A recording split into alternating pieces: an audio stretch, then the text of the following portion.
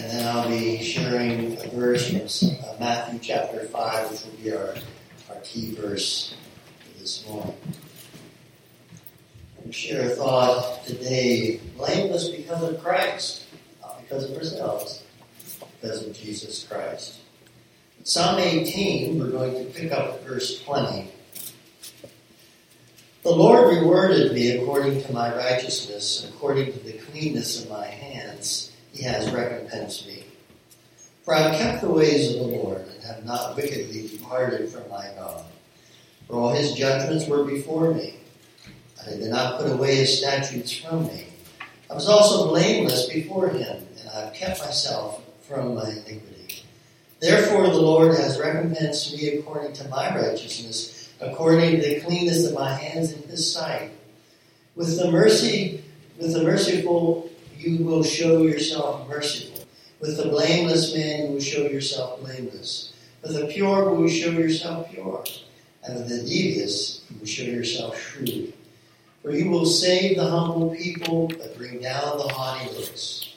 For you will light my lamp. The Lord my God will lighten my darkness. For you I can run against a troop. By my God I can leap over a wall. As for God, His way is perfect. The word of the Lord is proven. He is a shield to all who trust in Him. For who is God except the Lord? And who is a rock except our God? It is God who arms me with strength and makes my way perfect. He makes my feet like the feet of deer, sets me on my high places. He teaches my hands to make war, so that my arms can bend a bow of bronze. You have given me the shield of your salvation. Your right hand has held me up. Your gentleness has made me great. You enlarged my path under me, so that my feet did not slip.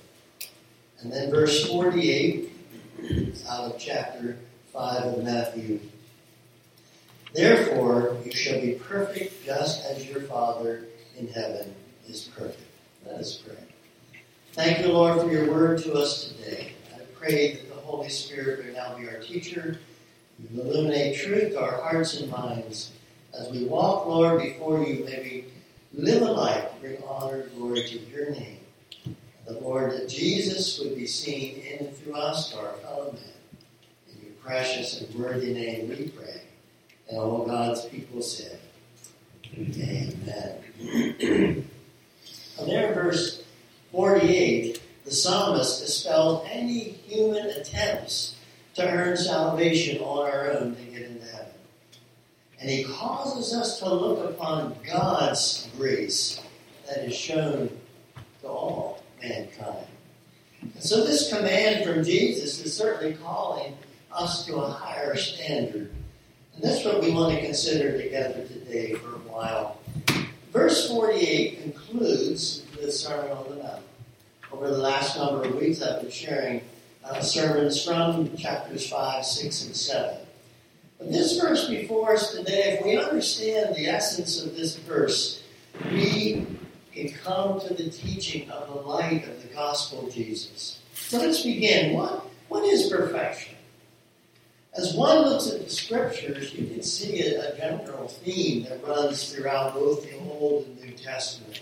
Back in Exodus, talks about the sacrificing of the animals must be blameless, without spot. They were to be brought as the best offering out of the flock. It's also described as something that's whole or something that is complete. The Jewish greeting was similar in this Hebrew word used, shalom. It has the idea of security, of soundness, and well-being. And so, in the New Testament, the Greek word was also used to mean complete. As a ship is fitted out, ready to go out in the waters and the sea, it's seaworthy. You think of the soldier, he's well equipped for battle.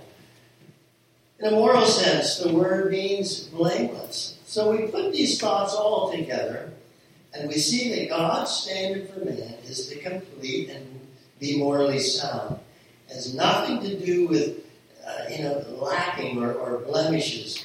I believe that we all agree that no person can ever measure up to the standard of righteousness on their own or their own efforts. The Bible is very clear to us in Romans 3:23 that all have sinned and come short of the glory of God. We've all fallen short. That's what sin does. And the Greek verb there is meaning coming short, taken from archery practice. Have you ever picked up a bow and arrow and thought, I can hit that target? My gracious, if your arrow doesn't even meet the target or goes bearing off somewhere else. Maybe that was your first time. But this is the whole essence of falling short. God's standard is the bullseye. But who can live up to that? It's hard to achieve. In other words, friends, we cannot go to heaven on our own efforts. There's no way. He alone is the sinless one. And aren't you thankful that Jesus provides a way? Praise the Lord. Our Heavenly Father knew our situation, and He knew that steps had to be taken. And that only that what God does is then what is perfect. So friends, for each of us to reach perfection, which God requires as a result of His power working within us. So let's consider that inner work that God does.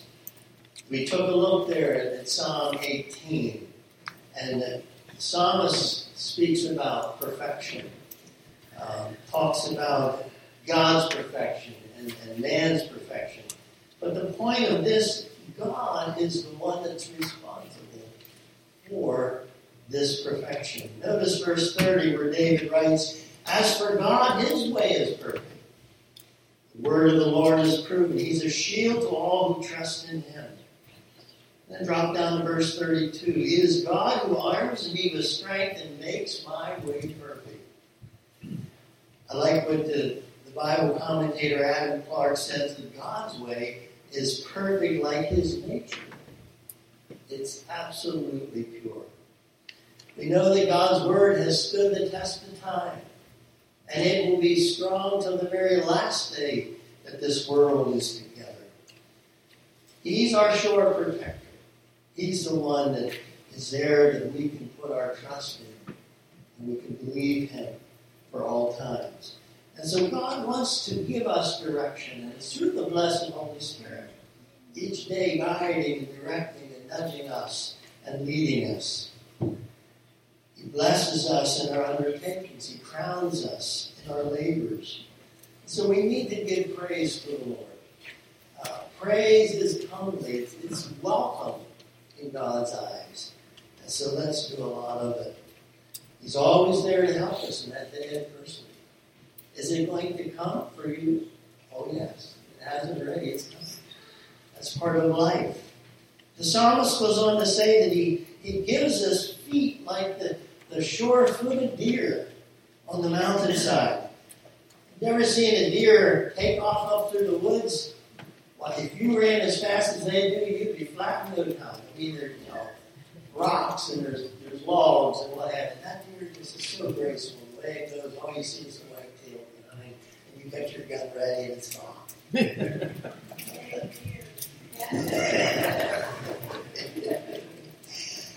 So the psalmist says, we can have that sure-footedness, and it's only through Christ. Verse 35, he speaks of God giving us a shield of salvation and being upheld by His right hand. This is perfection. This is completeness. This is the wholeness that is found in the Lord. So how does God begin to work in our hearts and lives to perfect us? He begins by perfecting our record, wiping the past sins clean. And it's involving the whole counsel of God, the Trinity. We're born with a sinful nature. Oh, yes, that beautiful little baby you're holding, that little child, they came with a sinful nature. The psalmist David declares in Psalm 51, "In sin my mother conceived me." We're all sinners from the womb except Jesus, who was born knowing no sin. God knew there had to be a cross. There had to be a cross. on which his only Son would die for the sins of the world. He bore my sins. He bore all of our sins. He paid the debt that we all owed. I like what Hebrews 10:14 says, and I want to quote the ESV. For by a single offering, he's perfected for all time those who are being sanctified. I say amen to that. Secondly, God works to perfect the believer more and more. It's a progression as we go through life. Paul wrote to the Philippians there in chapter 3, verse 12, not that I have already obtained this, or have already been made perfect, but I press on to take hold of that for which Christ Jesus took hold of me. Then in verse 15 he adds, and all of us who are mature should take such a view of things. Clearly he knew that our record is made clear before God. It's by our faith in him, in Christ, that what Jesus has accomplished for us there on Calvary's cross. But Paul was still aware of the practical work being perfected in each of us day by day. And what lays before us, God knows. And he's going to be there to help us in that day. I like that song the Collingsworth family sings. God is already in our tomorrows. That gives me hope. I don't have to worry about tomorrow because Christ will be there with me. Remember the day that you accept Jesus as your Savior. Some of you can remember the time, the date.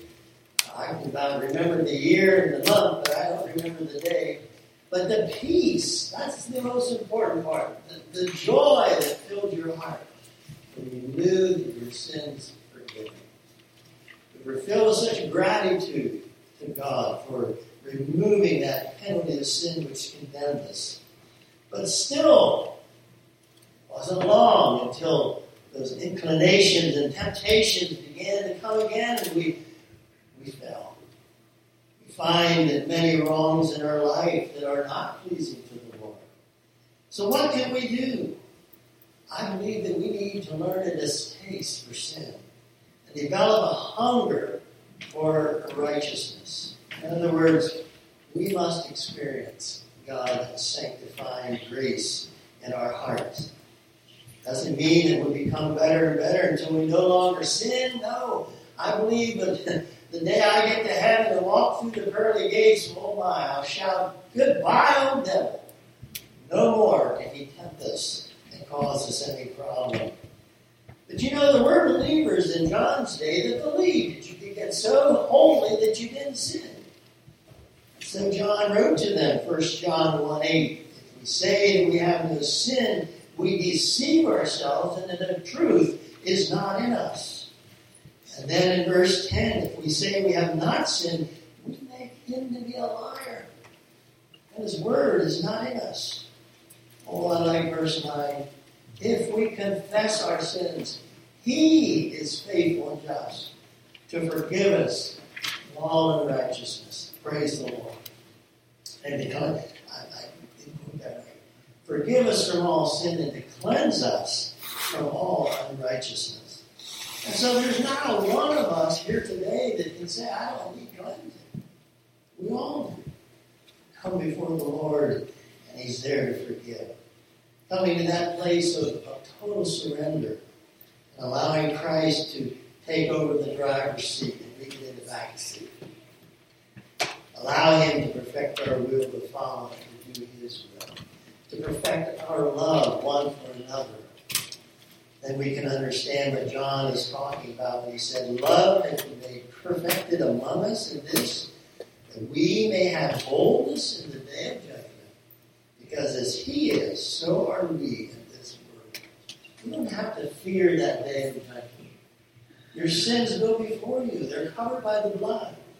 And John declares boldly that not only after death, but we can be walking with Jesus in victory in this life. John says, God is light, and in him is no darkness at all. If we walk in the light as he is in the light, Then we have fellowship one with another.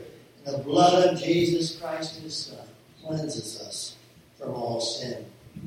So having received this principle of holiness from within, from him, we can then live a life, a daily communion with the Lord day by day through the Holy Spirit as he communes with us as well.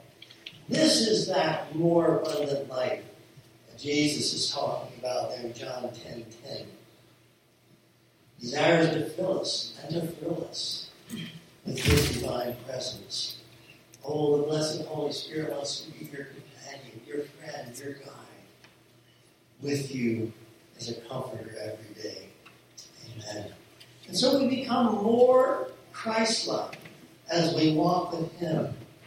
Philippians 1:6 says, being confident of this very thing, that he who has begun a good work in you will complete it until the day of Jesus Christ. When you think of what he has done and where he has brought us from, I tell you, friends, we need to give him praise. We need to thank him. Aren't you glad you're not no longer back there, but you're growing in the Lord? We're not where we want to be, but we're sure better than we were. And so we want to walk with him, allow that work in our heart perfecting us. It's something that God will begin, and he will finish it. First of all, he's called us to come to Jesus for salvation. And then he's calling us to go on in a perfection and holiness. It's not our idea. It's his invitation. And so the Holy Spirit, I believe, is here today, calling all of us for a deeper walk with the Lord.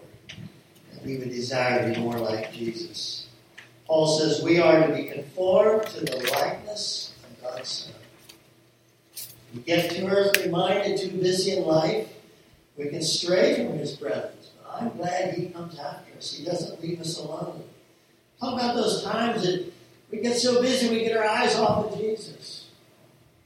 I'm so thankful the Holy Spirit's there to prod us, to get us back on track.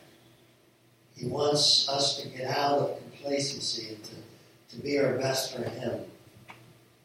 Remember the book of Hosea, there's a beautiful picture of this. The people had become discontented. And God had to bring judgment upon them. Hard times, get their attention. Something to beyond their control. I believe the Lord does the same, yes, in this hour day. I want the Lord to work in my life, and I want to be so attuned to him that it doesn't have to be an earthquake to get my attention, or hornets to steer me right. But that sweet, gentle voice in my ear, oh yes, I failed you there. I need to take care of that immediately. We can learn this lesson to be quick in our repentance. Don't let it go. Only it's going to get worse. I'd rather hear the flutterings of a moth than the deep, hurtful, painful things. But I say, Lord, whatever it takes, I want to be more like you. So may the Holy Spirit direct us as we go from strength to strength in the Lord Jesus. Have you come to that complete place of surrender? Oh, let the Lord take care of your life and move you. I urge you to do that today. Give up your will, your self-control, and allow God to be the one and have the right of way in your life. If you do it, you will be blessed. Praise the Lord. I think that beautiful song, "Oh, to be like thee, blessed Redeemer." Please stand together as we worship.